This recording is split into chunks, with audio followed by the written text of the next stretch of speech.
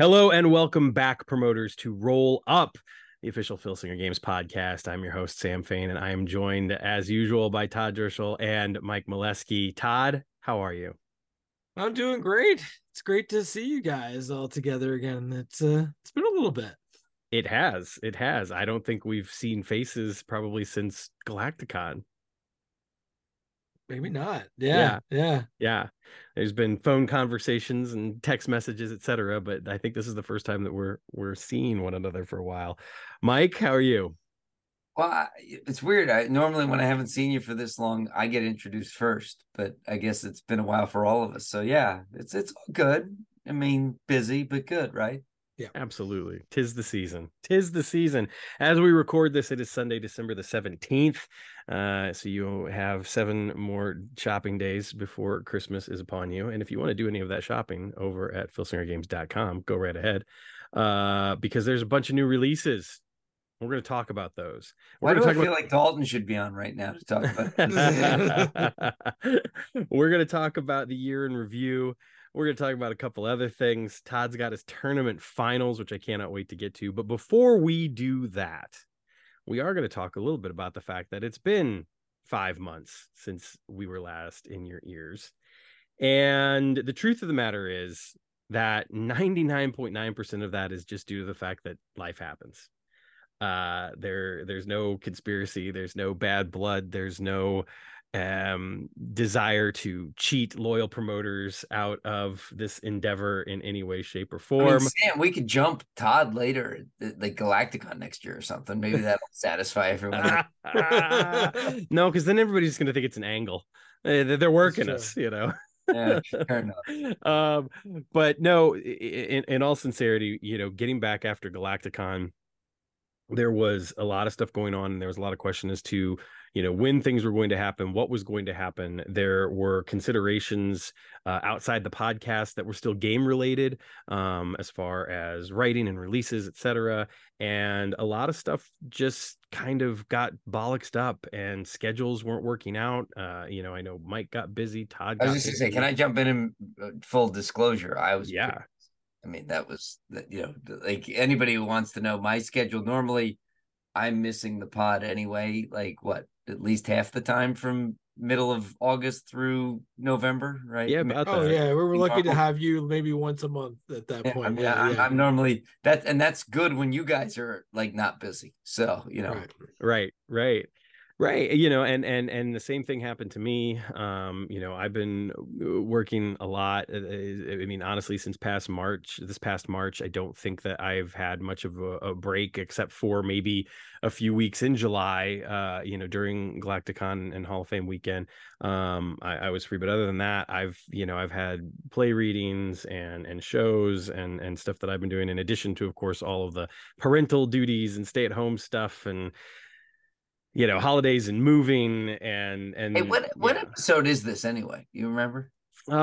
69. No, this is episode 100. Which I think is, another thing. And I think we should be honest about that too. Originally, when we were talking about this at Galacticon, we were going to plan a big episode where we had lots of guests and stuff like that, crosser. And that was another thing that sort of held it up, is that Yeah. we're trying to plan something big, right? Yeah. And make it like a thing. And that we sort of made it more complicated maybe than it needed to be. Right. We started, it started to be that sort of thing where you can't see the forest for the trees, because, we were trying to figure out what it was going to be, when it was going to be, how it was going to be, who was going to be on, how could we coordinate this, how could we do that. And yeah, ultimately there were just a lot of other factors and a lot of other priorities. And yes, I mean, another thing for me is I've got another podcast, and a lot of stuff went wonky with that podcast. My co-host on that podcast decided that he no longer wanted to be a part of it, and so I've been doing that show solo. And certainly after last season and getting the interviews and building the rapport and that sort of stuff within that community, I wanted to keep going, and I'm glad I have, because the interviews have continued, and there's been a lot of really cool stuff that's happened over on Fate's Wide Wheel. So it's been there's been a lot of stuff going on outside of Filsinger Games and outside of Roll Up that for me personally made it very difficult to schedule things. Even this week is a great example, right? I mean, this is literally the only time I could do this. I had a show last night. I had a show Friday night. I've got a rehearsal tomorrow night. I got a rehearsal Tuesday night, and as we inch closer to Christmas, there's a lot of other stuff that people have going on as well. So that just gives you kind of a snapshot into what things are like for me. I've got an interview scheduled for Thursday. I've got another podcast scheduled for Wednesday. So it's, when that stuff starts the podcast happening on Wednesday. I do. Well, not this one, but but so in any instance, for me, there's been a lot of stuff going on, and then of course, personally, obviously, this has been a very difficult and trying year. The loss of my father, moving into a new house, doing the renovations, my daughter starting kindergarten, so you just put that all in the stew together, and it's not only time, but it's also energy. And I think that we all have always wanted to try to do a good show and do a show that we felt proud of. And there are times when I can absolutely say that over the past year, there are shows that I did where I did not feel proud of them. I didn't feel it was my best work. I didn't feel I was articulate. I didn't feel like it was, doing much of anything. So, so that said, that's my reason. That's what, is what's behind my absence. And, and then the other side of it is that I haven't been playing as much, and I haven't been on the boards as much, and I haven't been, doing a lot of that stuff. I've been checking in on like Discord and the Facebook group because they're just a little bit more accessible in my headspace right now. But there's also been a lot of stuff over the past year that's happened that I feel like has kind of, pushed me into a direction that is not as involved in that aspect. And that's too bad in a lot of ways, but it has nothing to do with my love for the game and my love for doing this and my appreciation for everyone that is playing and is enjoying it. It just means that for me right now, this is kind of where I sit. So I appreciate everyone's patience. I appreciate everyone's inquisitiveness. I appreciate everyone's support in that meantime, but sometimes things just come up, and it's not possible to do everything that we want to do, especially if we want to do it at the level that we want to do it. So Mike, anything you want to add? We've been busy, I mean, it's no, I mean, Yeah. it sounds simple and it sounds funny, but it's really true. And I think that there's a lot of people, and look, I am grateful for everyone who was upset we weren't on. Like, that's, to me, it's a good compliment, right? I mean, is that, you missed us and we missed you. I mean, I think each one of us enjoys doing this pod. It's, you have, Sam and Todd and I are friends. And so it's good to get together. We enjoy getting together, and it's, I've missed it. I really have. But we each had stuff going on, and I was probably the biggest, gate in all this, right? We were trying to figure out the right way to do episode 100. And we were all like charged up about ideas. We were talking about it, and it was like, what night was going to work for me back in August, and it wasn't working out. Like, and so it's on me as much as anybody. So I'm not going to throw anybody else under the bus for that. But, I think people need to know we're not going to, this isn't going to be every week. Right. Yeah. Like this, we're going to try and do it when we can do it. And I hope people understand that. I hope people appreciate it. But if I have the choice between getting good game product in people's hands and, doing a podcast sporadically compared to what we used to do, or doing a crappy job putting out game stuff and doing this every week, I'll take the good game every time. So it's kind of where I am on it. Yeah, absolutely. Hope everybody understands. I mean, that's just it. Hopefully early classics and the legends and indies products we just released, which we were going to talk about, our justification of that. Hopefully people appreciate that that's where the love went. And, we're going to, try and do our best going forward to give you what we can give you. Yeah. Yes. I echo those sentiments. Absolutely. Todd, anything you want to add in there? Yes, I mean, obviously, things have been really busy for all of us. As I think a bunch of people who listened before know that, I'm very involved with Scouts, and that went up a lot this year with me taking over as Scoutmaster too, so like, which is so much more work.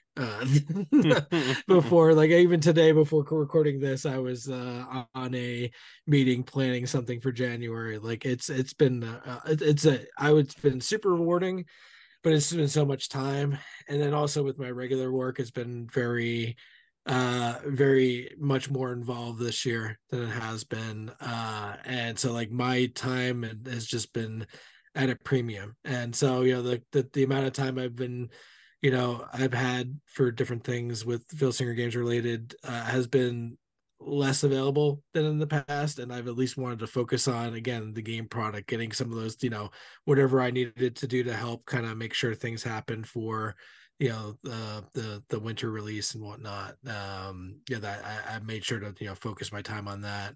I think a lot of times I tend to be the one to kind of make sure to kind of get all of us together or figure out what it is, and I probably just didn't have the energy for that as well. I will fully admit that. I'll take some of the some of that I don't know, blame. I don't think blame is the right word, but at least the culpability there, that it just, I didn't have maybe the energy to do it. Just, I think with just not having the time to do it, and really trying to get all of us together, knowing how crazy our schedules were.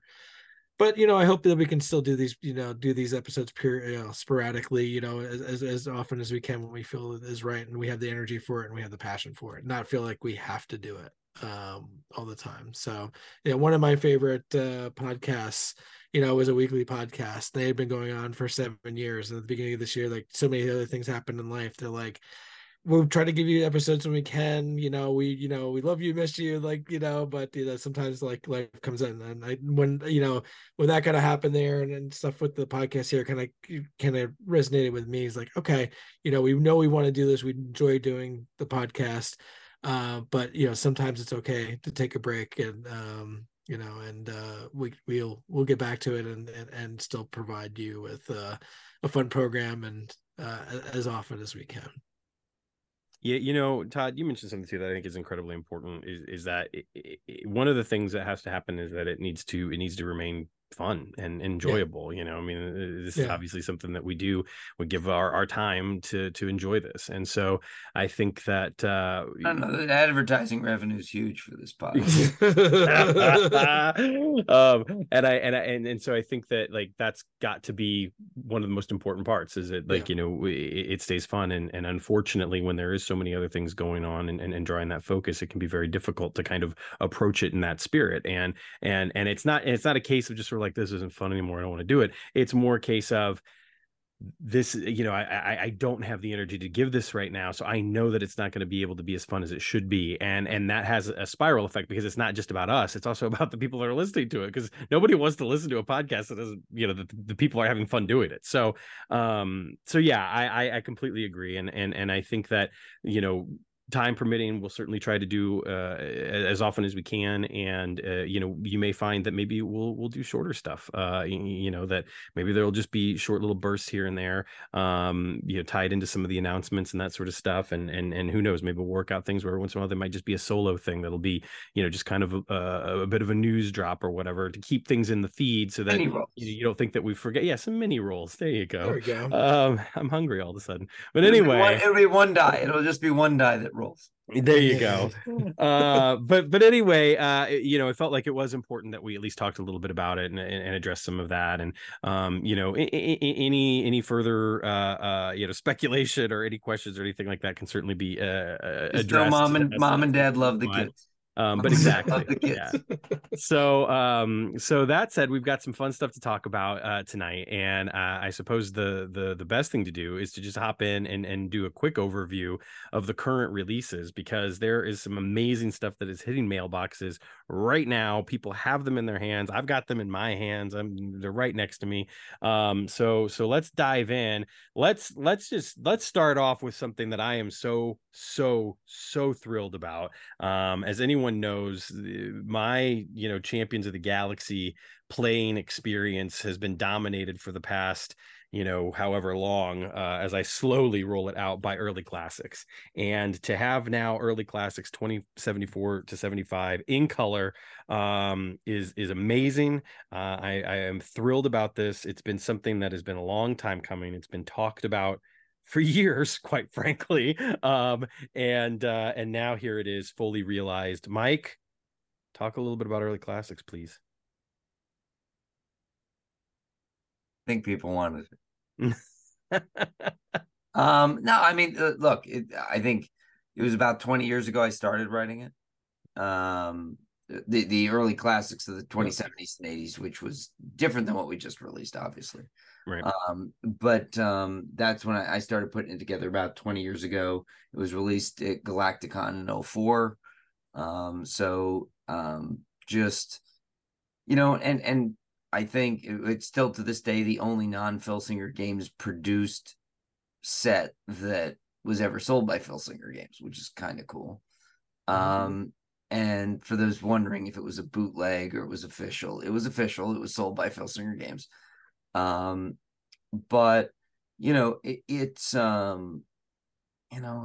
just so glad. Like, I really wanted to do it, but I wanted to do it right. And I know there were, last year some people wondered about, why we didn't have a Christmas Champions release.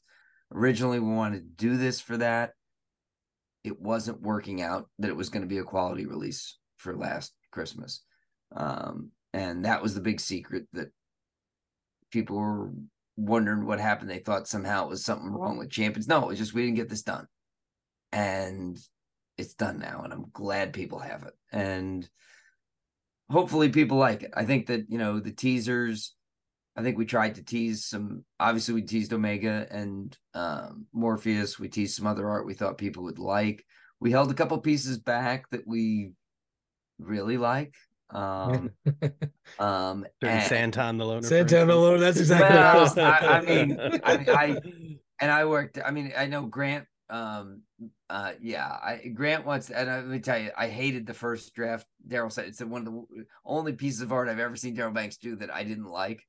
Was the first draft of Santan the Loner. Sorry, Daryl. I don't mean to threaten you.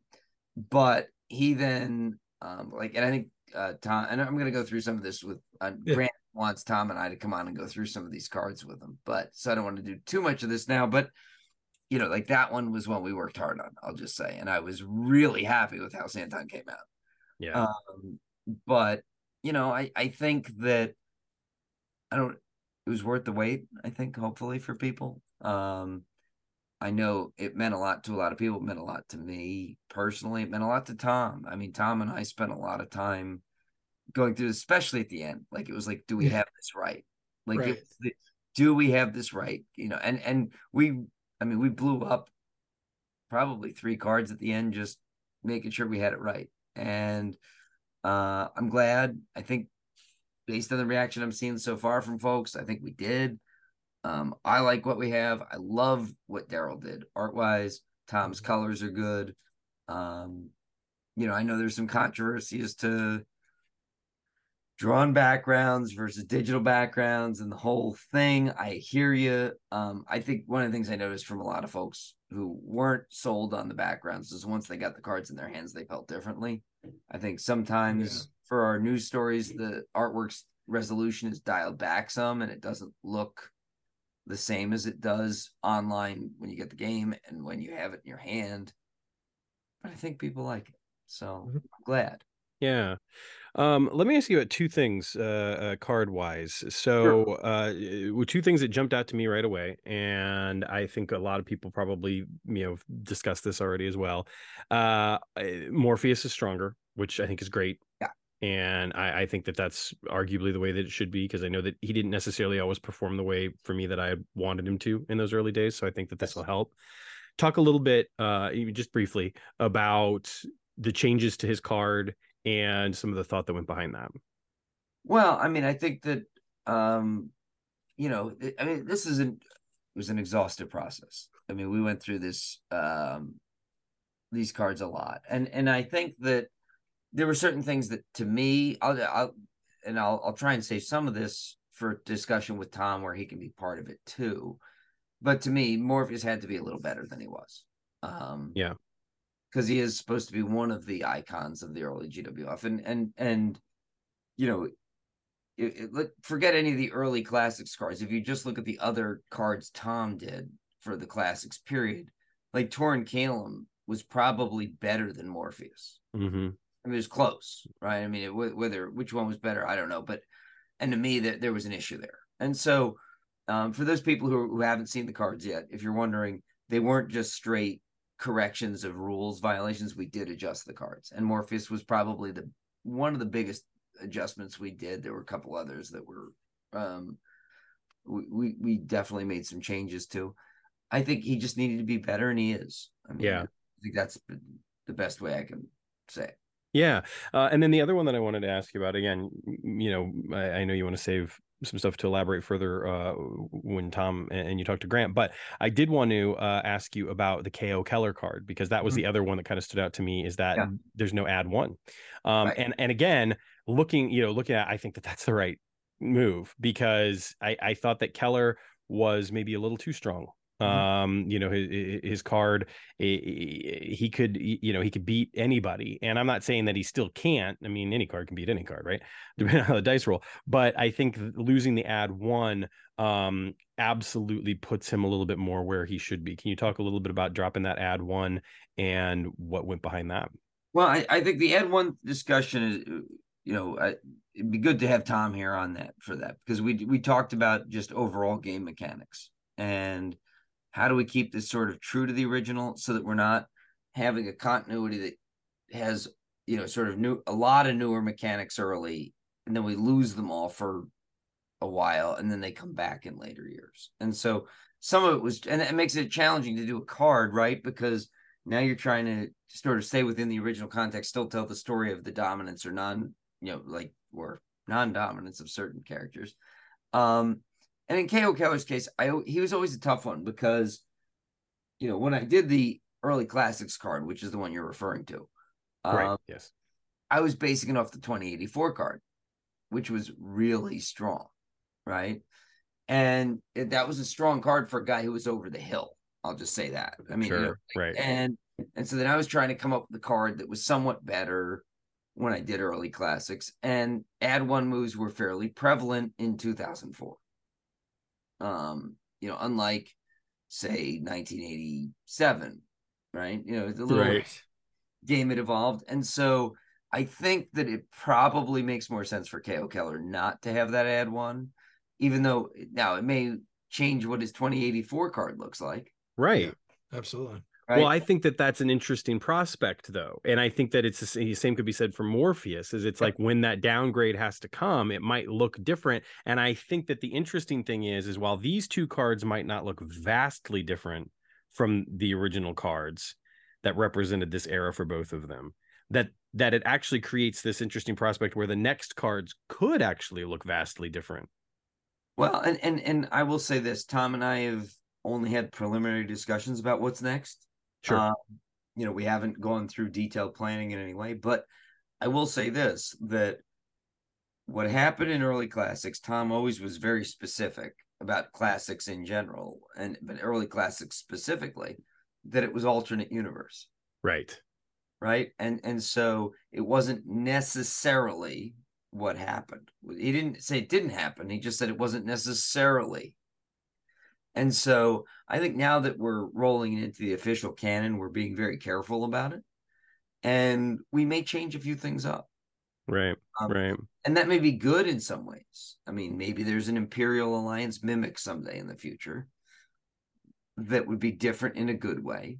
Right. Some other things that are different in ways that maybe guys, you know, we do an additional card for a guy that we didn't do in the first time around. So there's going to be some changes, I think, and we'll see where it goes. But I think the general story isn't going to change, right? I mean, Cosmos is still going to become Thantos, right? Yeah. I mean, yes. This is a prequel, okay? Yeah. You know, like, just to be very clear, it's a prequel. We're not getting to it. We know what the end point is, but we may change a few of the things along the way. Yeah. Well, I think, look, we've talked about this before. One of the genius elements of the original Champions of the Galaxy set 2087 is that it was kind of in media res. Like things had already started, things were already ongoing, big events had already happened. You were given the story kind of in the middle and allowed to just figure the rest out for yourself. Yep.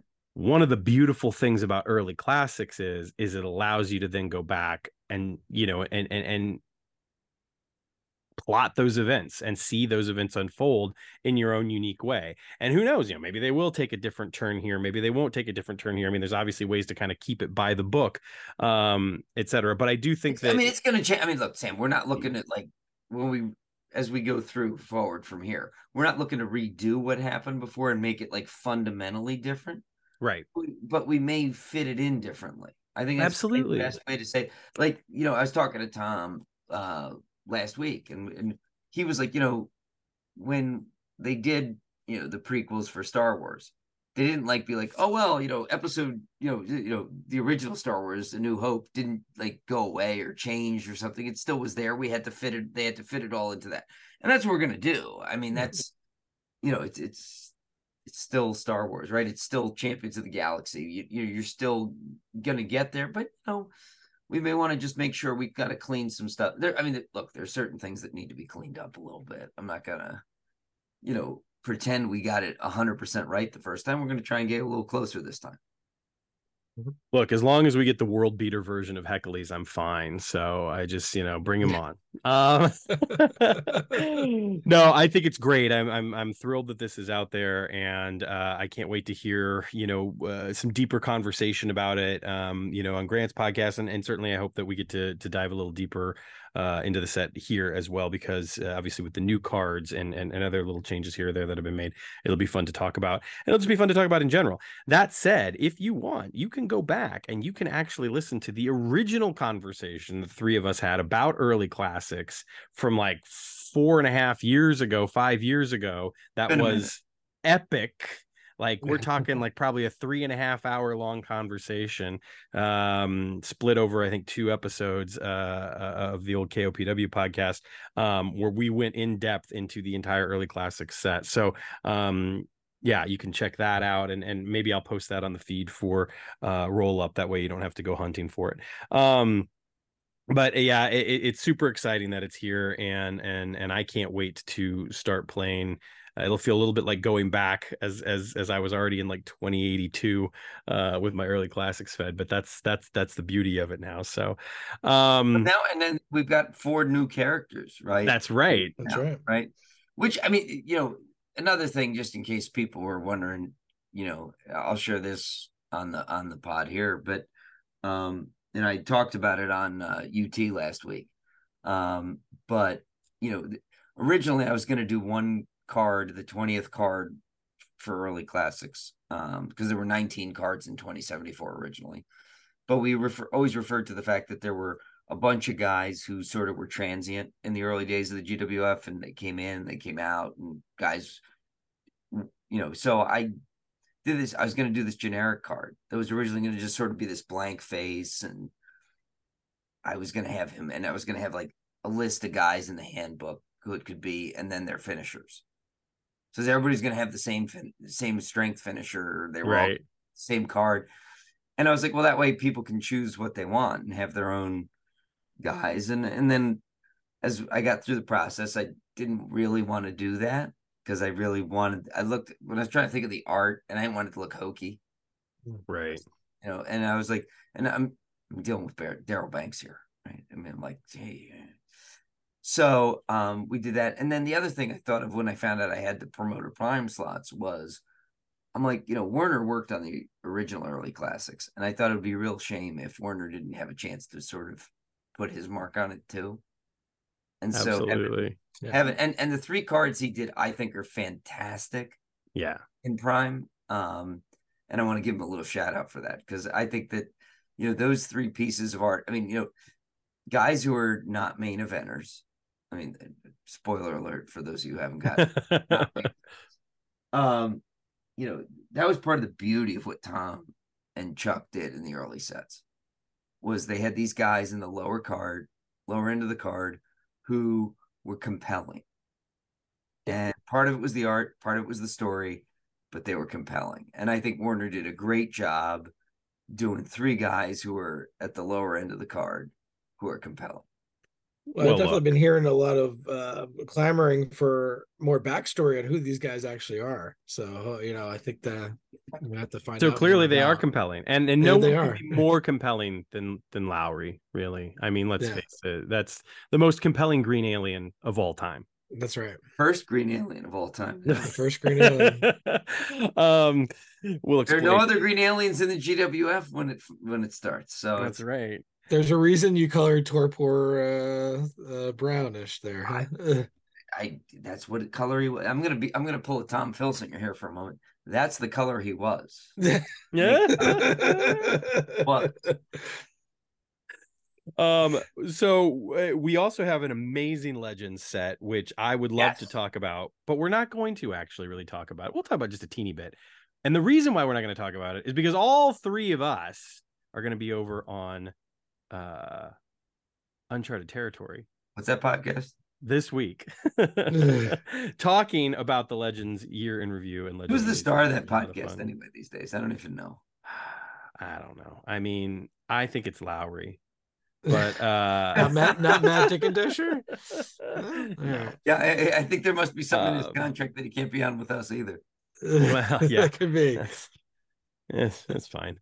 And then of course we have the Indies release, which was the best of the women's Indies for 2023. And this is a great set, an excellent mix of some ladies that have been around for a little while, and some ladies that have, just begun to make their mark on the indie scenes. Of course, headlined by Velvet Sky, which is great, because we already have Angelina Love, of course, and Madison Rain. Thank you. And what a lovely set. I mean, I think my favorite card, just based off of art alone, is probably Heidi Howitzer. I also appreciate her a great deal. The Vert Vixen art is incredible as well. I was gonna say Vert Vixen, I think is pretty. Well, look, I here's the thing. It's a new day. It's a new regime. So I can just be completely honest. The reason why the Vert Vixen art, as exceptional as it is, doesn't jump out to me is because the poses are so similar on all the cards. And I just wish that going forward, especially for these ladies sets, that we could find a way to incorporate some more dynamic poses, because I do think that we're doing them a bit of a disservice by putting them all in that standard pose. Yeah, there's a lot of hands on the hip poses there. I will say that. Well, yeah, okay, yeah. But moving past that. I think Vert, especially for being a late, she was, people didn't know she was coming, and having her be at the end there, I think was, she looks bad in that picture. Yes, like you look at her, I don't want to mess with her. Right. Heidi Howitzer is another good one. That's for sure. They're all good. And I'll offer a counterpoint to what I said, because the counterpoint to what I said is that I do think Warner has done an incredible job with facial expressions, and there's definitely enough variety in the facial expressions alone that we've got a little variety there at least, which is nice. Of course, we also got in Indies Prime a Deanna Parazzo update card, which is really cool, as she has certainly, I think, evolved quite a bit from her initial card. Yeah. So it's nice to have that update. You say she evolved from her? Sorry, never mind. She was in Beyond, not Evolve. Yeah. And then of course we also got an Eddie Edwards update, which, holy hell, that's strong. Yeah. I think he needed it though. It's a big deal over there, right? And then of course we also have Kikitaro, which is come on, that's awesome. I'm glad that one got picked. Of all the people I was going to talk to, I thought Sam is probably going to hate that card. No, why would I hate Not at that all. card? Kitara? I'm just kidding. Like that was you were the one person I knew would love that card. Yeah, no, I do. I think that's super super cool. I mean, the thing is that they're all great, and again, the wonderful thing about this ladies set is that there are some of these names that I mean I'm not as familiar with, quite frankly, that I've not seen as much of or any of compared to some of the others. So I'm excited to be able to get to know them a little bit better now that I have an excuse to with the cards. In addition to we kind of pivoted to Prime a little bit, but we also got some awesome GWF Prime cards with Aethern Soldiers and an Aethern Soldiers group attack card, which reminds me of that old what was it called? You're thinking of the Anivars group, No, not that one. But that one too. Yes, there is that one. There's also the like the terrorist attack card. But no, I was thinking of the Oh, it came out during like the Monday Night Wars era, with the NWO all the time, and there was like a Was it the gang interference? Gang gang interference interference. chart? Thank you, the gang interference chart. Okay, Yeah, yeah. absolutely. Which is cool. So that's a great chart.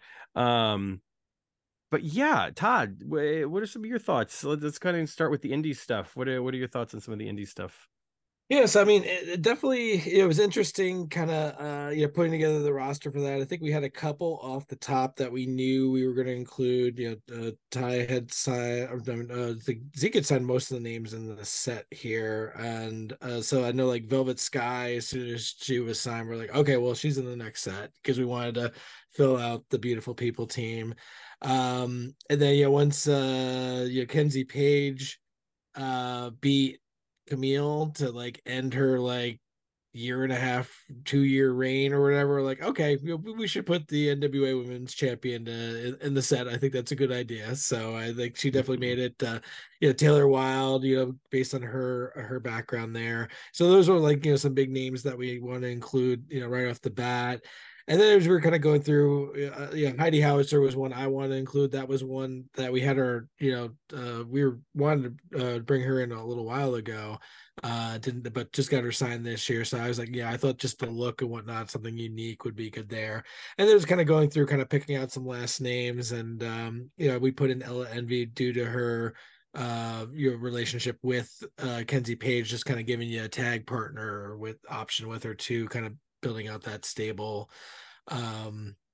Sandra Moon is someone that Zeke's known went to, I think, the high school he taught at, so teaches at. So Nice, he's like, nice. can we get her in there? I'm like, I think that's fine. And she was, I think, pretty well ranked in this year's PWI 250 women. So I was like, yeah, there's no problem whatsoever based on that, So and then it was kind of coming down to the last couple of women, and one that we did include. I think the last name that we included was actually Maddie Renkowski. And then as soon as we put her, had her art done, and the next thing we knew, I think she was, spotted down at the PC in Orlando. We're like, oh, well, okay, I guess that's good timing. Good timing. That card there. So, yeah. So, but yeah, no, I thought it was a good mix. Again, all these different women's sets. We try to get a mix of people from all different parts of the country, different promotions they're representing, and I think we got a good mix again with this set. Yeah, absolutely. And I think the nice thing about the ladies releases that we've had for indies this year on the whole is that there's been some really great names. There's been some prime names. There's been, obviously a couple names in the deathmatch set. And I just feel like we, really added a lot to the overall scope and landscape of the women's releases on the indie side of thing this year. Especially, there's just been some really cool stuff that's come, and ending the year in this way, I think was a fantastic set. Yeah, absolutely. Yeah, and as far as the prime names, they were all decided by polls that we had. Filtering Games fans voting on that right at the beginning of November. We had those polls up, and I think we kind of thought, for the most part, that people would probably go for Deanna, and I think that was pretty much our landslide one. We weren't quite sure on the other ones exactly where they go. Especially on the comedy character one. So when we were kind of coming up with like what polls we wanted to do, we were like, okay, well, we know we want to do like one male, one female, and probably in updates because we don't get a chance to do too many updates. And then when it kind of came to the third one, I'm like, I'd really love to, I think Zeke had mentioned a couple of names he had signed. I'm like, what if we do a comedy character? I mean, obviously I'm for that, but more than anybody. But I thought, we give a couple options. And I think like everyone was like, man, it was I think that was the toughest decision for everybody, myself included. I think the other two names were the Invisible Man, which of course a lot of people are like, yeah, I got to see what the stats on that would actually be, because that's a weird one. And then Santana Jackson, which is quite a unique character there. But I wouldn't be surprised if either one of those make it into a future future release. I think he's already got some of the stats worked out, especially the Invisible Man, which I'm like is a weird one, but oh boy, but is good. So. Yeah, well, I think that's the nice thing is, there's always opportunities. So if a name doesn't get selected in one of these polls, it doesn't mean that you won't see them, later on down the road. Yeah. So Tara Calloway was in last year's poll. She didn't win, but you know what? She was in when we did the deathmatch set this year. She was a perfect fit for that. So yeah, with the prime. Absolutely. Well, I think it speaks a lot of. I mean, forget if we even have a poll. We have lots of guys we sign or girls we sign who we don't get in the game right away. I mean, Andrew Anderson's a great example. Yeah, he wanted to be in the game so bad he signed twice. There you go. not the first time that's happened. So. Yeah. Well, no, that was Tom wasn't sure if he was signed when he said he wanted to be in it. So he said, well, can you sign this? And he was like, yeah, sure. But he'd already signed actually in 18, I think it was. So he was our oldest living prospect, I think, for a game card. So nice.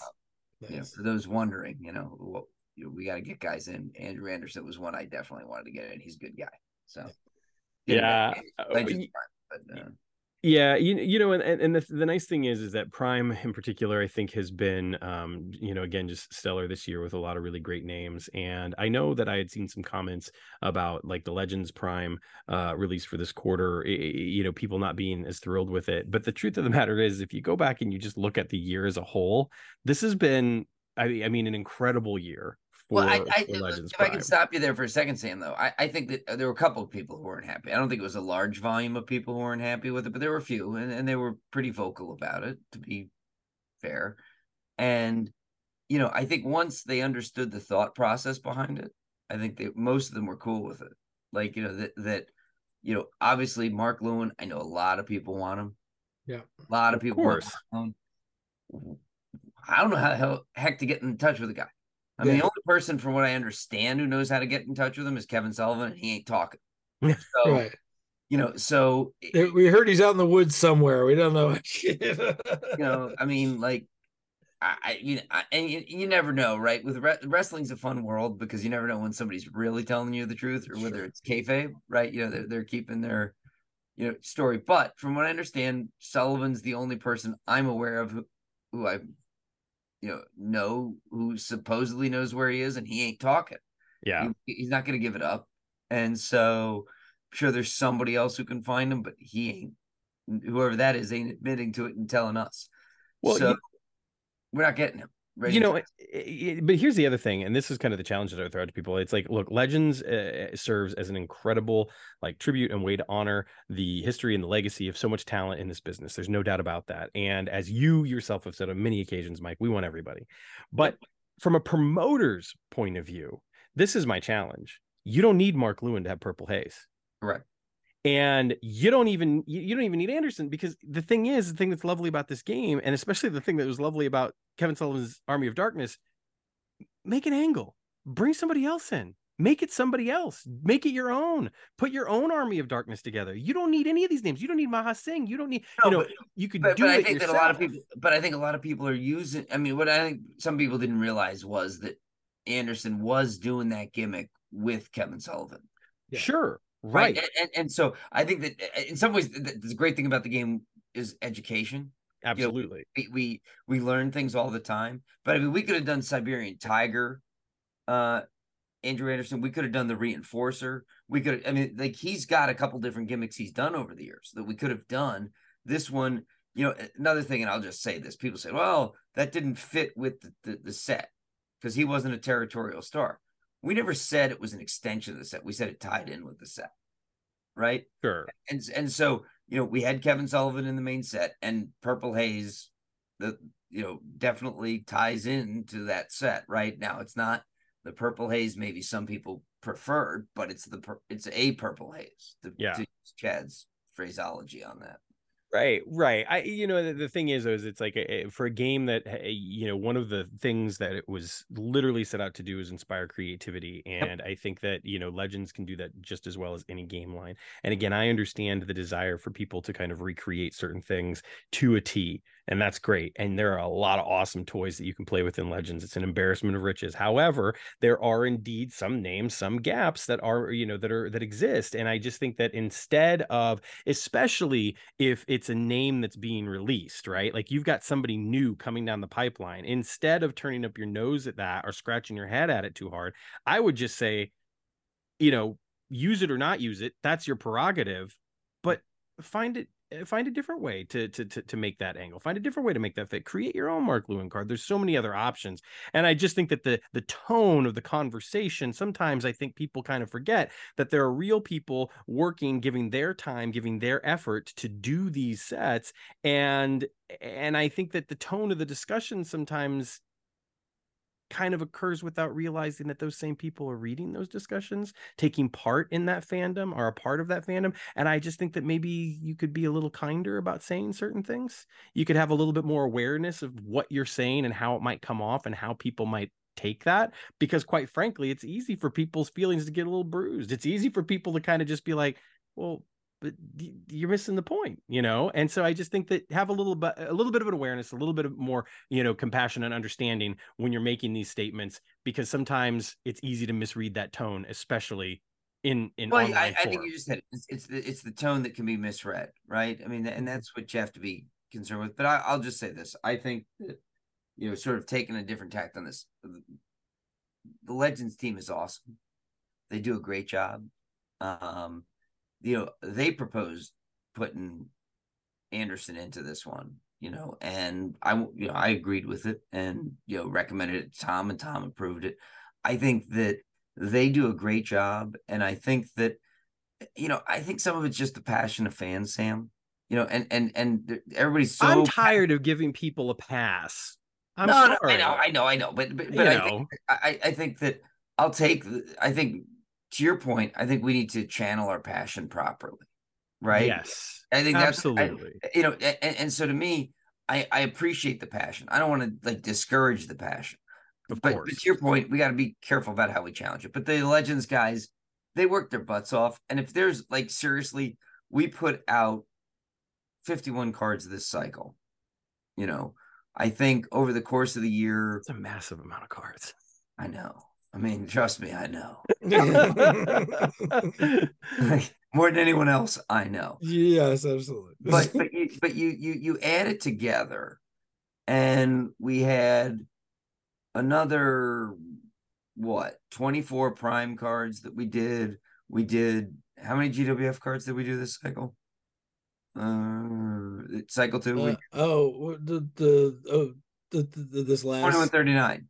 2139. Yeah, was I think it was 11 this one, right? So I mean, as we start to add this up, we did over 100 cards this year. Oh yeah, easily, right? Clearly over 100 cards easily. So let's just pretend for a moment that the Purple Haze we really shouldn't have done. Okay, let's pretend, like, take that argument, which I don't believe, by the way. I'm conceding it for the point of the argument. So we missed on less than 1% of all the cards we did this year. That ain't bad. I mean, you want to talk about like numbers and stats, and like, that's pretty darn good. And, absolutely. And so, like, if we're gonna make mistakes, folks. I'm not gonna lie. Like, every time I look at these cards after they're printed, I'm like, I agonize over it. I don't think anybody knows that. I look at these cards after they're printed, and it drives me nuts. Some of the things like, we could have done this, we could have done that. But that doesn't take away from all the hard work, all the great stuff people do. And the fact that we've got all these on the Legends and Indie side, all these great, talented people who want to be part of our game, and putting them in our game is just so cool. and all this is so cool. And yeah, to your point, Sam, we can disagree, we can be unhappy with certain things, but let's channel it the right way. Yeah, right? just be kind, be cool, Be good to each other. Exactly. Cool, Ichiban. Ichiban. So moving on, let's go ahead. Be cool, right? Isn't that supposed to be the whole theme? That's right. That's right. Be cool. Be cool. But moving on, let's go ahead and talk a little bit about the year in review. I think that this is a perfect segue because obviously you were talking about the sheer number of cards that have been released. The number of sets. I mean, everything has seen attention this year. Obviously, Champions of the Galaxy, Legends, Indies, in some really fantastic ways. Again, we're going to be talking Legends over on Uncharted territory this week, so I don't feel the need to, say too much. And we're going to be talking about our favorite cards, so I don't necessarily want to do that. But I'll just offer a broad overview. For me personally, I thought that this was another excellent year for Legends. I loved getting another Legendary Ladies set. I thought the Hall of Fame set was great, and I love this most recent set. I love the fact that I've seen a couple of people using these new cards and literally just starting like a Florida territory or a Florida-esque territory with just this set alone, and I love when people get the opportunity to do that or inspired that way by the sets. So I think it's been an awesome year for Legends. I think Legends Prime has had some incredible names. I will say one name just because it's one of my favorite names of the year, and I feel like if I do a year in review on Roll Up without saying it, I would just be betraying the whole concept of truth and honesty, and that's Bad News Allen. I mean, come on. Yeah. And that was in Prime. I mean, flipping awesome. So super excited about that. You guys want to give a brief thought on Legends before we do the whole shebang on UT later? Mike, I'll start with you. Well, I mean, first off, Bad News Allen is that's a pretty darn good card. I mean, he was one of those guys I always wanted, like sort of the bucket list guys. And the fact that we got him was so awesome. But at the same time, I mean, if I look at like TNT 4, right? Mm-hmm. Getting Nikita, right? I mean, he was at the top of a lot of people's bucket list. You had Paul, Mr. Wonderful Paul Orndorff. I mean, amazing. Jim Ross. I mean, wow. Right. I mean, legend. Like, I think Jim Ross, that's a pretty fair description of him. And you go into just the set we just released. I mean, you got Hiro Matsuda, you got Eddie Grimm. I never thought we'd get Eddie Grimm. Yeah. Like, ever. Like, I could just say that right straight up. Like, didn't think there was ever a chance we were going to get him. Based on some things I'd heard from folks. And, and then to get Wahoo. Yeah. I mean, that's, and then you look at some of the other, like, quote unquote, lower down the card guys, like Rip Rogers, I mean, like, you're like, wow, that's a really cool character. I mean, that dude had charisma. That dude had it, right? Yeah. And Bobby Shane in color. Bobby Shane, yeah. I mean, I'm just talking about the new guys. Then you go into the guys you've done before. You got the one man gang. I mean, Kevin Sullivan. You're welcome. I know, right? My gosh, asking for that for a while. But it's just so many good. So I mean, even going back to the TNT set. I mean, the Great Malenko. I think people didn't know as much about maybe, but they should have, right? Some vintage guys like Farmer Burns, Stanislaus Zabisco. I mean, just really cool stuff. I mean, it was a great year. Legends was fantastic this year.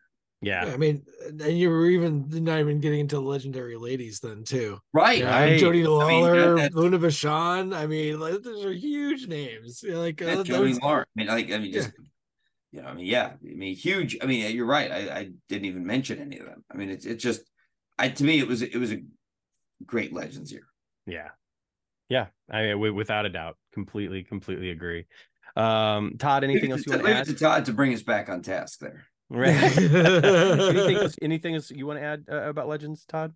I mean, I think we hit on so much there. I think yeah, just yeah, I mean, starting out, I mean, I'm glad we were able to do another ladies set there, especially again once we had Joni there. It was like, okay, we definitely need to do this. So yeah, I was glad we I think it was like 2 years where we didn't have a lady set there, but it was the right time to do it this year. TNT is always the best. I'm glad we got to do that Florida kind of like Florida heavy set. That's one we've been talking about for quite a while. Other things have kind of come in that have kind of taken precedence, but I think this year was the right time. And then yeah, and Legends Prime, yet maybe didn't have as many heavy hitters as last year, but man, it was a really fun set. Like Nord the Mm-hmm. Barbarian in there Yeah. too, and I mean we kicked it off great with Nord and Bad News. I mean those are probably my two highlights from the year there. But with Prime, but even there, I think we got in a lot of other guys that people were asking about, and ones that made a lot of sense that fit in. I mean, we had the Simones in there. We had, Yeah. I mean, Golden Boy Danny Spivey, which I know a lot of Yeah, people wanted when we did, the other Danny the other Spivey. day, sorry, yeah, yeah, Like a lot of people wanted that one. I mean, we had, um, who else? Lord Zoltan, yeah, right? Mm-hmm. That was another one people wanted, and we, I mean, it was a good year. yeah. It's very good, Yeah. yeah. Yeah, it was fantastic here. No, I totally agree. And I think the same could be said of the indies side of things. I think kicking things off with Best of the Indies 2023, just some incredible names in that set. Richard Holiday, Starboard Charlie, Michael Oku. I mean, it was a great set, not to mention Alan Angels, Aramis. I mean, it was just a fantastic set. A lot of variety. And I think, even looking at the cards themselves and seeing some of the stuff that Zeke did as far as stats and some of the little mechanics here or there. It was a great set and a great way to kick things off for indies. And then on the prime side of things, yeah, again, another great year, and we're getting names like Colby Carino in there and Chris Harris and Elijah Burke, and it was just I think starting off so strong, you almost have to wonder. It's like, well, where do we go from here? And the wonderful thing is we get another death match set, Hmm. and the death match set in 2021. I know a lot of people really loved. I know death match stuff isn't for everybody, but the set itself was really cool, and I felt like this set was easily the equal of that, if not surpassing it in some ways. I mean, just some incredible names, and getting Sawyer Wreck, getting names like Miedo Extremo Encyclopedia. Like, I mean, it was just really, really great to see some of these names in the set, and I've been excited about some of these names coming out for a while because Zeke and I have been talking about them. Going back like a year or more, and so for him, I know this was a set that he was really excited about getting to do, and getting to have some of these names released. So another, I think just another great set. And then again, looking at the prime side of things and seeing some of the names that were released in conjunction, like Tara Calloway and Kennedy Copeland,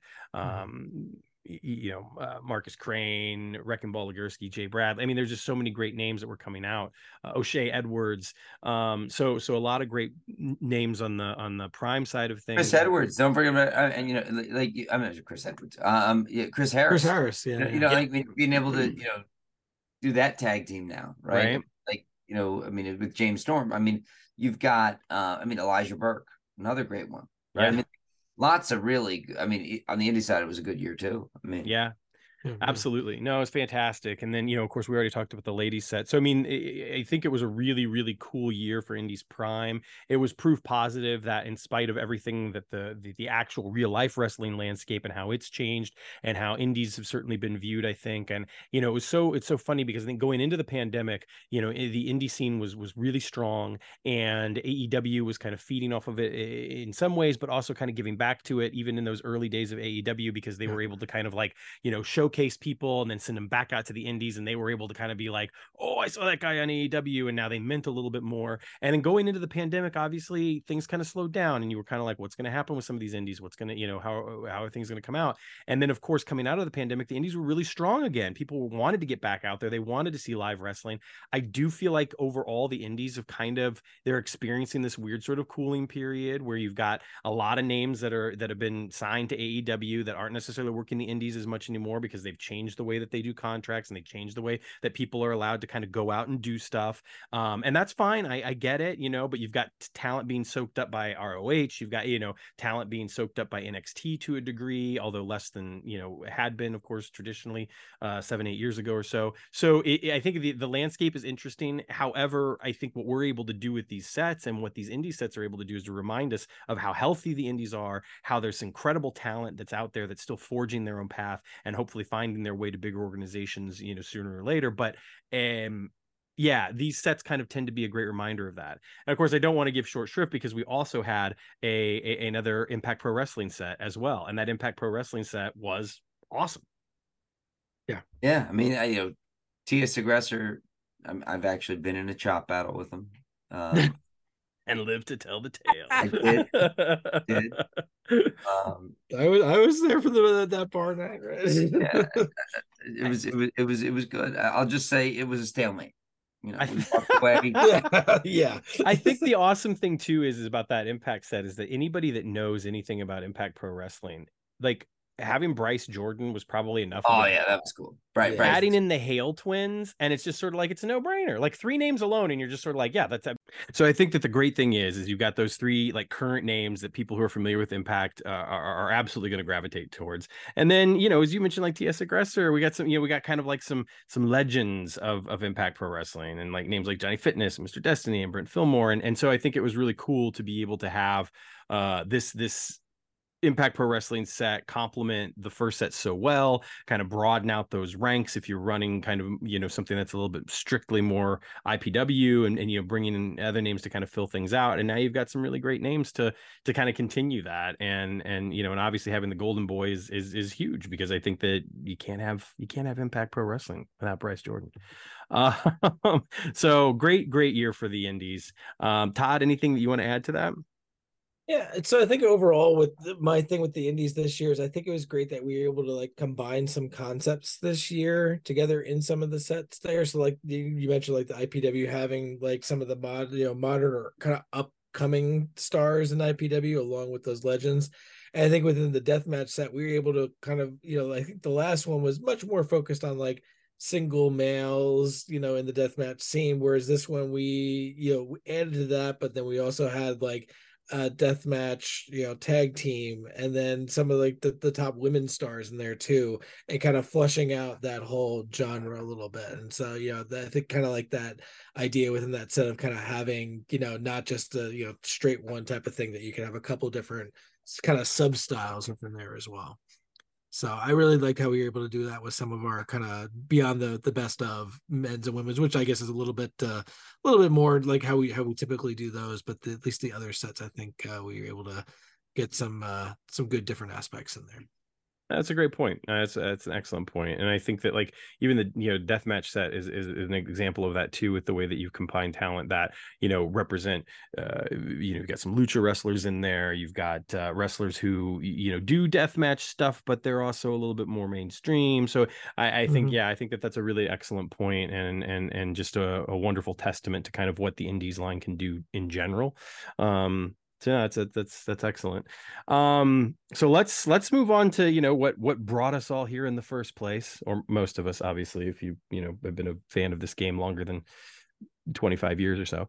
And that is, of course, Champions of the Galaxy. This was another excellent year for COTG releases. We had a Future Shock release. We had the aforementioned Early Classics release. And of course, we also had the GWF 2139 release, the continuing story of Origins. Some amazing Prime releases. We talked about Future Shock a bit of the pod before. Having Mike here makes it pretty easy to do. I love Future Shock. I love where things went in 2118. Getting characters like Vagabond Warrior and seeing some of the Prime cards like with Darkest Justice and seeing like the evolution of the boys from Murgatroyd, and like just kind of getting like just some excellent names. And of course, my personal favorite probably being P12, Don't Dare Call Him Thunder. And so that was an excellent set. But for me personally, I think one of the coolest things that happened this year when it came to COTG related cards are the arena cards. Getting those official arena cards was just, I think, just an incredible kind of step in the evolution of not only COTG, but Phil Singer games in general. Obviously, fan made arena cards have been around for a while, and there have been some excellent ones that have been made. Grant obviously has made a few that have been fantastic. But to see official cards for the Central Palladium, for Demos, to see that and actually like have those representing kind of alternate paths that you can take as far as adding an extra layer or extra rule set or something like that was so cool. And of course the artwork itself amazing. And I just think that it speaks to the overall evolution of the game, and just how anything that you can kind of imagine, anything that you can think up that could be related to the game is absolutely a possibility, and not just in a bootleg capacity, but potentially in an official capacity as well. So huge fan of those cards. I think they added so much, and I'm glad that we have them. Obviously Origins was super cool. Got to see some surprising comebacks like Kraken and Nexus. Got to see some new names coming in, the evolution of that storyline continuing. I think Tom continues to do some really interesting stuff, telling these stories, and obviously everything that's been going on with the Aetherins. And I look forward to what's next, obviously. And again, just on the cards alone, I mean, seeing like Apex and Nosfera, and then Kinji coming back, and then the evolution of Showstopper, and just a lot of really cool stuff in Origins overall. Mike, thoughts on COTG this year? Well, a couple things. One is, I guess, a couple cards you left out that you didn't mention were the foil card for Apex, Yep. and the black and white for Kraken. Totally. Which I think were really cool, like really cool to do, and really I think everybody loved them for different reasons, right? You had sort of something new with the Apex foil card, and then you had something old school with the Kraken card that was black and white. And Daryl's art really shows up well black and white, so I think that was another like key thing with it. For sure. Yeah. One thing I'll say about COTG, you referenced Future Shock, I know some people are like, I was talking to some people like, well, I don't want to turn in my results yet because I'm not finished. Well, that's okay. Email them in. What we're going to do is take your latest email when we actually count it for real, whenever we get to the deadline. But it would be helpful to me as I'm trying to figure out what we're writing if put it in. I mean, right now I have a good idea of who's winning, but I think there's enough people out there who haven't submitted their results yet that this isn't like the old days where you got one ballot in the mail from Tom and you had to submit it via paper, snail mail, and I can update your email votes. Right. Feel free to put them in, because I really do want to see them from folks. And like, I have people telling me about their results, but not emailing them in. I'm like, just email them in. It's okay. It's good.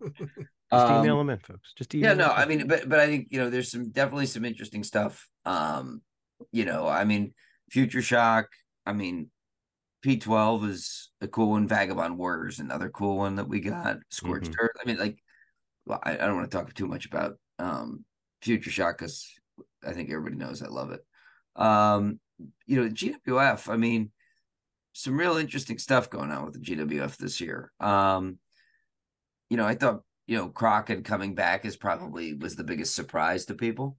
But he did some really interesting stuff with characters, Quagmire, Showstopper, the Sphera coming back. I mean, Purge, having, a female from that race was something we didn't know would happen. Burning Man coming back from, sort of, I'll just say mid-card obscurity to being in a main event feud, whether his card's main event or not, that's up to everybody else to decide. But his feud is certainly main event caliber there, right, with the Titans. So I mean, I think it's it's been a great year all the way. All three product lines, I think, have had some great cards come out. Yeah, no, I completely agree. And the neat thing is that we haven't even talked about, we'll talk about this in a minute because I want to get Todd's view on COTG related stuff, but we haven't even talked about the exclusive cards for the cons. So that'll be fun to do. But before we do that, Todd, do you want to talk a little bit about your kind of overview of the year in review of COTG cards? Yeah, I mean, a really fun year. Obviously, Future Shock is probably the set that I've been playing the most recently, and to get another expansion of that, I was very much looking forward to that. I haven't played as much this year, but I'm looking to. That's why I haven't sent you an email, Mike. I will send you an email. What is that email address, by the way? I meant to ask I you. think it's sudden death at filsingergames.com. I believe No it is. spaces, Yeah. no spaces in there, just sudden The death. sudden death, yeah. So yeah, send your results. Send your results. We But can get Dalton to say that on the podcast. that's right. Let's get him to do Get him to work that in that. every time. But yeah, I think another fun thing just when it came to COTG Prime was to have some GWF cards back in there again. It had been a number of years. I know Tom at first was kind of iffy on the concept, and I think this year embraced it a little more and kind of saw like, oh, these are some other things that fit in well Six. We got within six. there. We We got got six six. GWF this year. Yeah, I got six of them, and they were great. Yeah, I think they all fit. Like, just they're are they essential? Maybe not, but like they definitely are very cool things to add to your Fed. So I think that's exactly what we were hoping to have as part of the COGG, and I'm glad that this year that the GWF is very well represented in it, and I hope that continues in the future. Spoiler alert, I think the good chance there's going to be GWF cards in 2024. Good, good. So I'm gonna spoil that right now. excellent. No, that's good to hear because I know at the first year where we hoped that was going to be, and it was kind of like it's a tough sell. And I'm glad that now I think Tom's on board and can and season. And I like some of the things he experimented with there this year. So, but yeah, overall, I mean, in the end, early classics is finally here, and I'm so glad about it. This is something I know Mike's been talking about, but I've been pitching it to Tom for a number of years. I'm like, I think this is going to be like your most popular COTG set that you could possibly do. Like this is like what I think people this fits for people who play the modern times that like, hey, let's find out more about the early history. This is something for people who are old school players that they want to see this play out. This is for new players or people who are in Or lapsed legends players. lapse Lapsed players. lapse players are also people who are legends only players Right. too. They're like, Right. oh yeah, this is a cool place to start then. Let me be part of something where I'm part of something that's kind of starting up. It's the early history of it, but now a lot of people are on the same playing field with it. I don't feel maybe I'm just lost with some of the newer stuff there. And I think it hits so many different people that can get something out of it. And so far, I think the response has been really great. And we've gotten, I think people have picked up that fit all those different categories. And I'm so happy that it's finally there. And I'm looking forward to seeing it continue in the future. I don't know exactly how many editions it'll be. I think we'll probably put a couple years together is kind of the idea. It won't just be 2076 coming out as the next one, but I don't know. Who knows? I don't It could know. I always mean, change. Yeah. I don't know. It could be, instead who knows The at this big, point. I don't think anything's set I in haven't. stone, The but big guy hasn't said how many he wants, so there we'll we see go. where we go. All right. So we'll see. We'll see.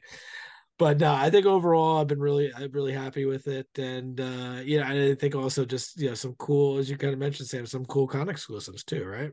Yeah, absolutely. I mean, the con exclusives this year gave us some really great stuff. I mean, kicking off the year with the perennial, and we got the Sifa Fatu, Tom Rocky Stone, the Trisis Time card, for Future Shock. I mean, pretty incredible. I think to be able to kick off the con exclusive release with with some of those names. I mean, it's not often that we release cards that of folks that have such a national spotlight on them at the time, if you will. Solo Sikoa obviously in WWE with the bloodline angle, just huge. And he's been, frankly, he's been kind of in the mix, and who knows where he's going to go next as the storyline evolves and such. But I think that that was kind of a coup, quite frankly, in some ways, because we hadn't been releasing cards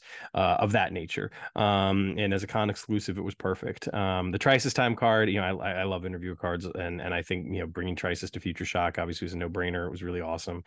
Tom Rocky Stone to have another enhancement name for Legends. I mean, hell yeah. Mentioned the Central Palladium already, but Road to Galacticon also brought us Nikita Breznikov, which was great to see that in color. And he made an appearance there, which was a lot of fun. And the Galacticon exclusives, we got a Jimmy Valiant, kind of Memphis heel persona. We got a Troy Peterson promoter card. That's right. Impact Pro Wrestling, which is an awesome card.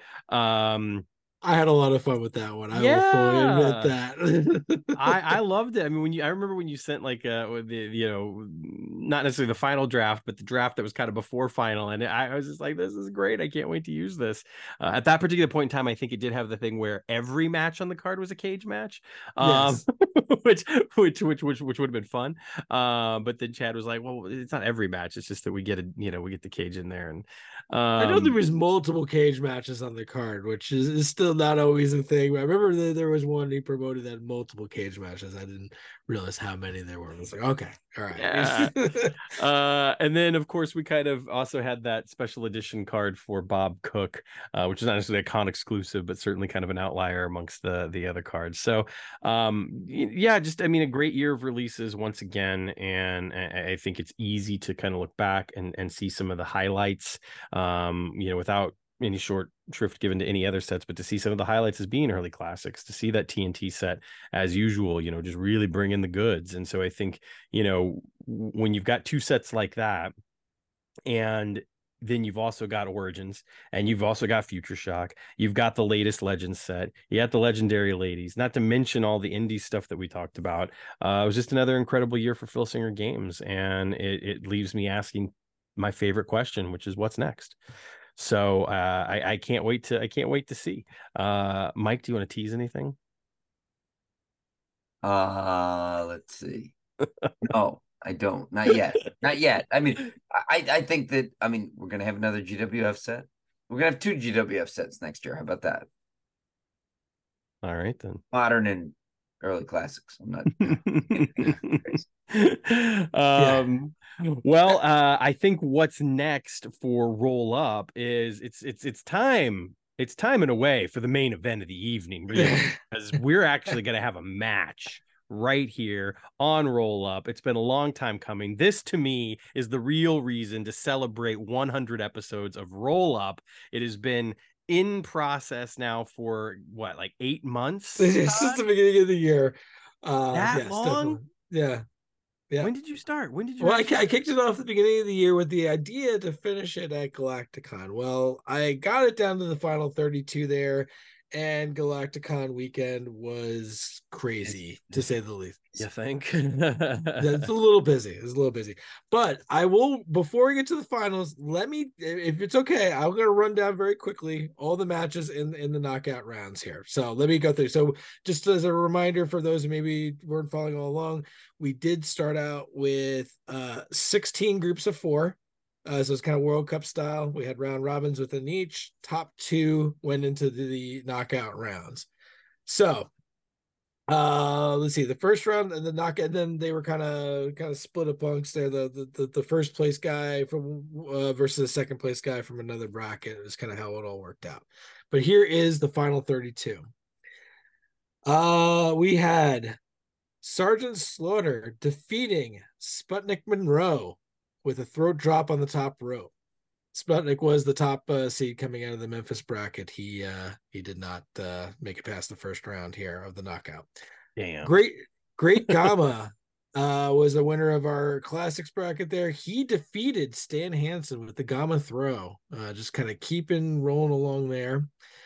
We had, I think, probably one of the bigger upsets here, although there's a couple upsets in this knockout round. I'll say we had Conan defeating Lou Thez with the Niagara driver. Wow. Yes, I was Wow. shocked that Conan took out Thez, but he did. I don't care what other upsets happen in here. There isn't a bigger upset. That's a big upset. I know, Yeah. I know, I know. There's some other interesting ones, but I think that's the number one. Big Van Vader defeated Ted DiBiase with the Vader bomb. Nice. Here's another one, slight, not quite as big an upset, but Rob Van Dam beat Nick Bockwinkel with the 5-star frog splash. DQs were in play, I think, in this point. I think later on I did make a no DQ, but I think they were available here, and he did not get DQ'd. Right. Randy Savage defeated Ilya DiPaolo. That must have been booked in Philly, by the way. Oh yeah, absolutely, absolutely. Randy Savage defeated Ilya DiPaolo with the flying elbow smash. Another slight upset here. Adrian Adonis pinned Antonio Inoki after a DDT. Whoa. So this was the main set card, not the prime card. This is not adorable. It's not no, this is adorable. This is adorable. So adorable. Adorable Wow. Adrian beat Antonio Inoki. Yes, that was a big upset. Johnny Valentine beat Angelo Mosco with the Atomic Skull Crusher. Bottom half of the bracket, we had Kurt Angle submitted Austin Idol with the ankle lock. Bruiser Brody beat Ed Strangler Lewis with the jumping knee drop. We had Don Leo Jonathan advancing over Vampiro with the rolling backsplash. Andre the Giant, who did come in second in his bracket, he did defeat Magnum TA with a sit-down splash. Nord the Barbarian got a win in the knockout round. He took out Shane Douglas with the leg drop. Antonio Rocca beat Fit Finley with the Argentine backbreaker. Baron von Raschke defeated Adrian Street with the brain claw. And Wildfire Tommy Rich used the Wildfire Sleeper to eliminate Harley Race. So no Race, no Bach, no Bach, No Thez. Wow. Yeah. All out. All right, second round. Great Gama continued his run with the Gama throw, took out Sergeant Slaughter. We had Big Van Vader did take out the Cinderella run of Conan with the release driver bomb, or sorry, release power bomb. The high flyer match here, Rob Van Dam pinned Macho Man Randy Savage with the 5-star frog splash. Yeah. Adorable Adrian Adonis does it again. He takes out Johnny Valentine with the Goodnight Irene. Wow.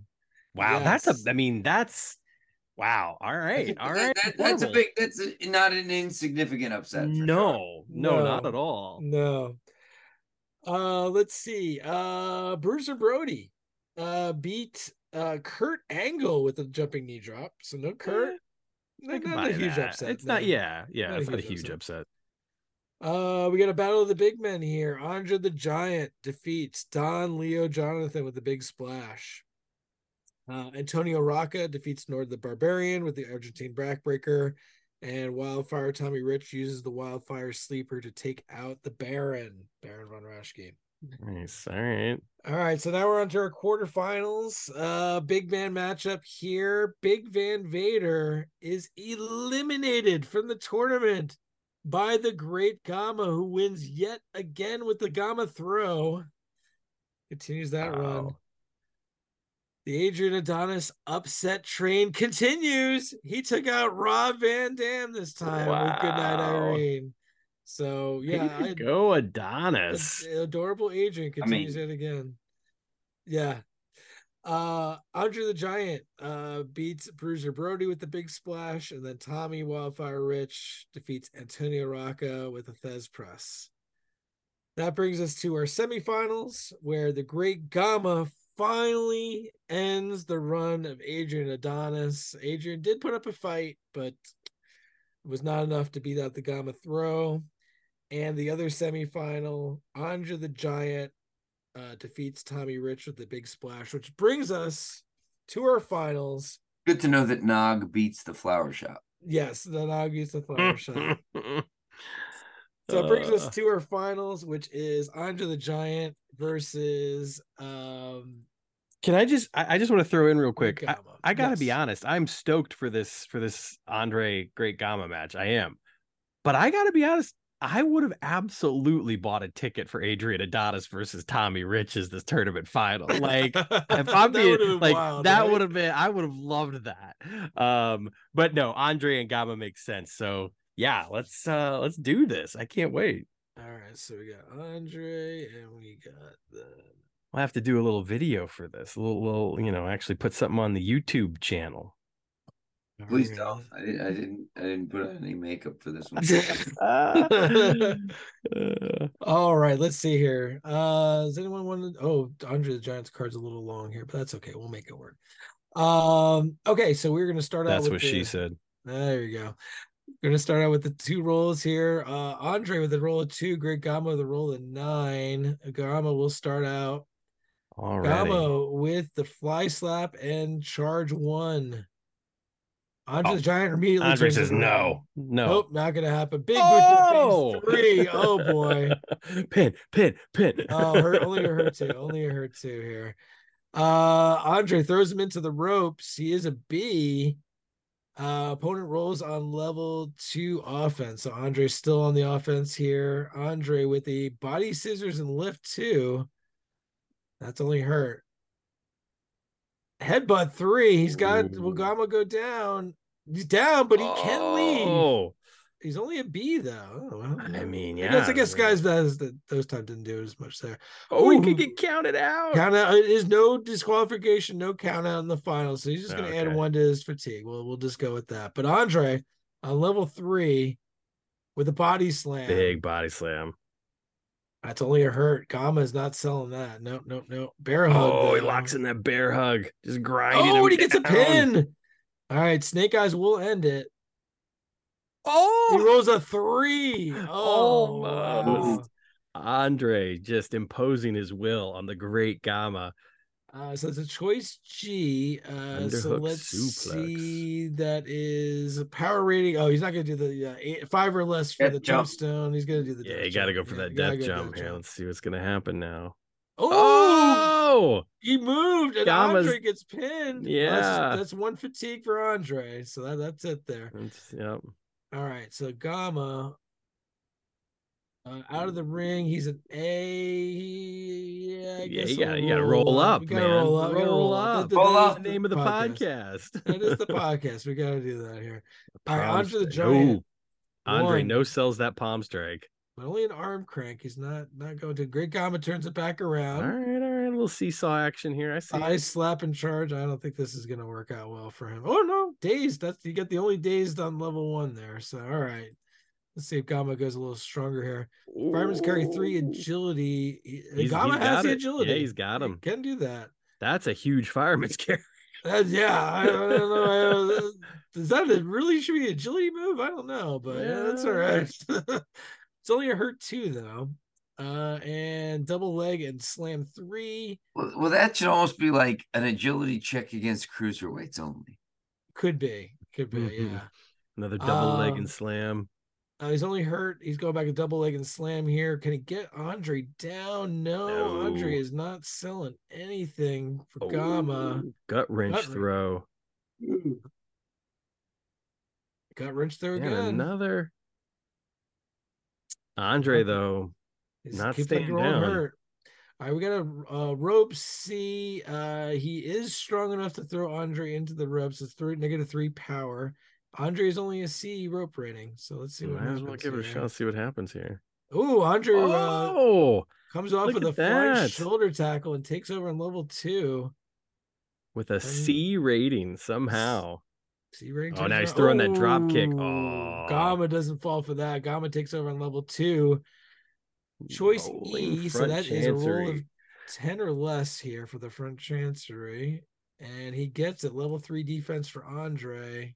Still hurt. He's not able to get him down. Actually, is there any downs on his? There's one. Yeah, there's one down on there. Plus the pin. All right, so into the ropes. C again. He's going to throw him into the ropes to see if this comes out any better. Oh yeah, a little bit better for him. A little bit better. Gama's on level 2. So And he throws him in again. Throws Let's see, him the in the third ropes time's the charm. again. No, it is Oh, not. Andre with the big comeback drops him. Rolling on Andre's level 3 offense. Let's see what 3. happens here. Sit down Splash. Just an add 1. All right, so takes up to 3. He's rolling on level 3 defense. He's only hurt though. So right now, Gama's up to 4 pin, and Andre just at the 1. He's got the 1. Andre's a little fatigued after all that punishment he took from Gama. He's not really able to capitalize on that sit down splash. And now Gama coming back with a shoulder tackle off the ropes, rolling on level 2 offense. Ooh, rolling front chancery again. Oh, barely makes it. Oh, yeah, he rolls a 10, but yeah, that'll do it. So let's see what happens now. Andre. Only hurt, though. He's only hurt. Double leg takedown. All right, slowing things down a little bit perhaps here. Andre's hurting, though. Again with the rolling front chancery. Oh, and he misses. Oh, he misses. Yeah, that rolls an 11, so Andre takes over on level 2 offense. Body scissors and lift. Epic match between these two. Gama's only hurt. Andre's trying to press that advantage. Oh, big headbutt. Oh, and Gama's down. Gama is down. Can he get the big splash? No, he rolls out of the ring with a choice. I think he's got to throw him out, right? Yeah, all right. Yeah, he's fed up with him at this point, right? No, I'm not dealing with that yet. Let's see here. Andre tosses it. Oh, and it's another. Well, there's no count out, so it's just a fatigue token. So he gets a fatigue. So he's up. So now he's got 4 tokens. Gama's busted open at this point. Mm-hmm. And Andre, he's gonna roll the death jump. Yeah. And yep, so he blasts him with the flying clothesline or whatever. Oh, there it is, big splash. This has got to be it. This has got to be it. It's we're looking at a 10. He's got to beat a 10. Oh no, he's got to roll 2 dice first. On rolls of 2 or 3, the opponent does move. I think this did happen at a con recently. I think against Randy Savage, if I'm not mistaken. He did miss it. So let's see. He hits it. He hits it. 6. So Gamma's got to beat a 10. So Gamma's got to beat a 10. Let's see. Can he do it? No. That's it. The Nog streak has ended. Yeah, so Gama did win 7 straight matches with the Gama throw. But Andre's just too much. He just that's a lot to throw around right there, I think. So, oh yeah. Andre with the big splash. Well, I mean, there you go. Obviously the pre-tournament favorite, I will say.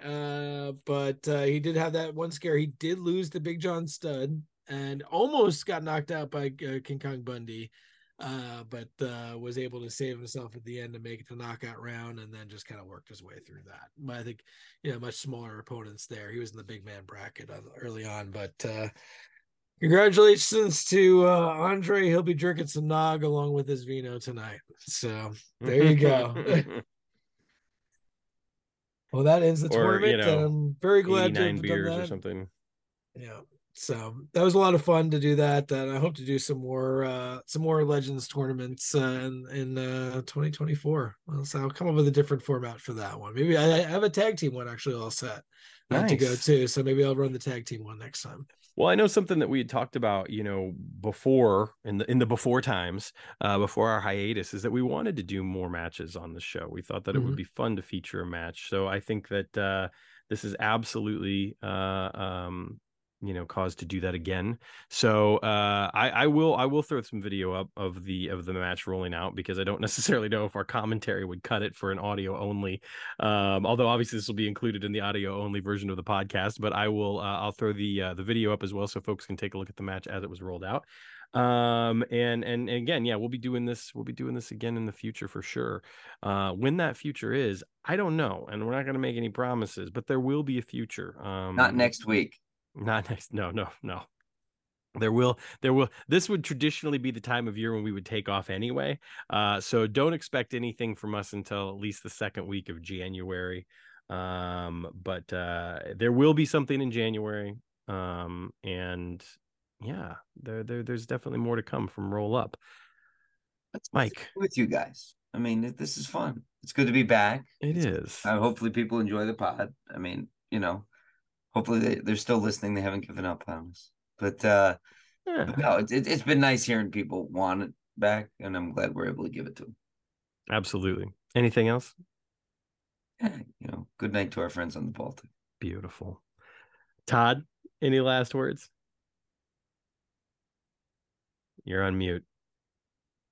I am muted. Thank you. There is one thing I will say what's coming next from Phil Singer Games that I do know is happening, and that is the perennial is coming back. Right? Yeah. I was hoping So you were going to say that. we will be coming back on January 27th. That is the last Saturday of the month. It is there is some rumbling going on that night down in Orlando. But join us early on during the day. We have our typical virtual con fun. This is kind of one of our big ones. We will do our perennial cup there at the end, and I think we got a couple some really cool virtual tournaments that we'll be able to do with all the new sets. I think we'll definitely have an early classics tournament. We'll definitely have something that's kind of focused on Southern wrestling, Legends wrestling, maybe a women's tournament, maybe a death match tournament. I don't know. We'll figure that out as we get a little bit closer there. But definitely looking forward to that, and glad to have another virtual con get together come January. Absolutely. And I think I have a potential guest in mind for that. Oh, We should chat about that. See we if we should, can't work that out. Yeah. So yeah, that'll be a lot of fun. Obviously the cons are always just a joy, and regardless of what's happening with the frequency of roll up, you can rest assured that when it comes to the cons, and when it comes to doing those sorts of things, that obviously we're going to be there until you hear otherwise. So in the meantime, you don't need to speculate as to whether or not we're still doing the thing and still working behind the scenes, even if it might be a little bit less than it was a year ago, which is a good thing, quite frankly, for some of us, or more, which is also true for some of us. And I think that we'll be back, obviously, with roll up in some form, if not necessarily with the same frequency as it was, say a year ago. But I look forward to the perennial. I look forward to playing some matches very, very soon. I was actually going to try and do that before the podcast tonight, but again, life happens. That's the theme. So I'll try and roll out some matches here real soon, and maybe the next time we get together, I'll have some stuff to talk about as well. And we'll play another match, I'm sure. And we'll have some other fun stuff going on. Some announcements, maybe some commentary on stuff. Take a deeper dive on some of these sets and some of these cards. But in the meantime, thank you so much for joining us, for waiting for us, for being here, for being a part of this community, all of you. And I appreciate the passion, I appreciate the fire, I appreciate the commentary, and obviously everyone is allowed to disagree, to critique stuff. Everyone is allowed to not be happy all the time with everything that comes out. Everyone is allowed to feel the way that they need to feel. All I say is be kind, be cool. Remember, Be we're all in excellent to this each other. together. Yeah. Hey, copyright infringement. Um, they're gonna kick us off their show. But be kind, be cool, Ichiban, and take care of yourselves, take care of one another, stay safe out there, and remember, always, always roll responsibly. Ho ho ho.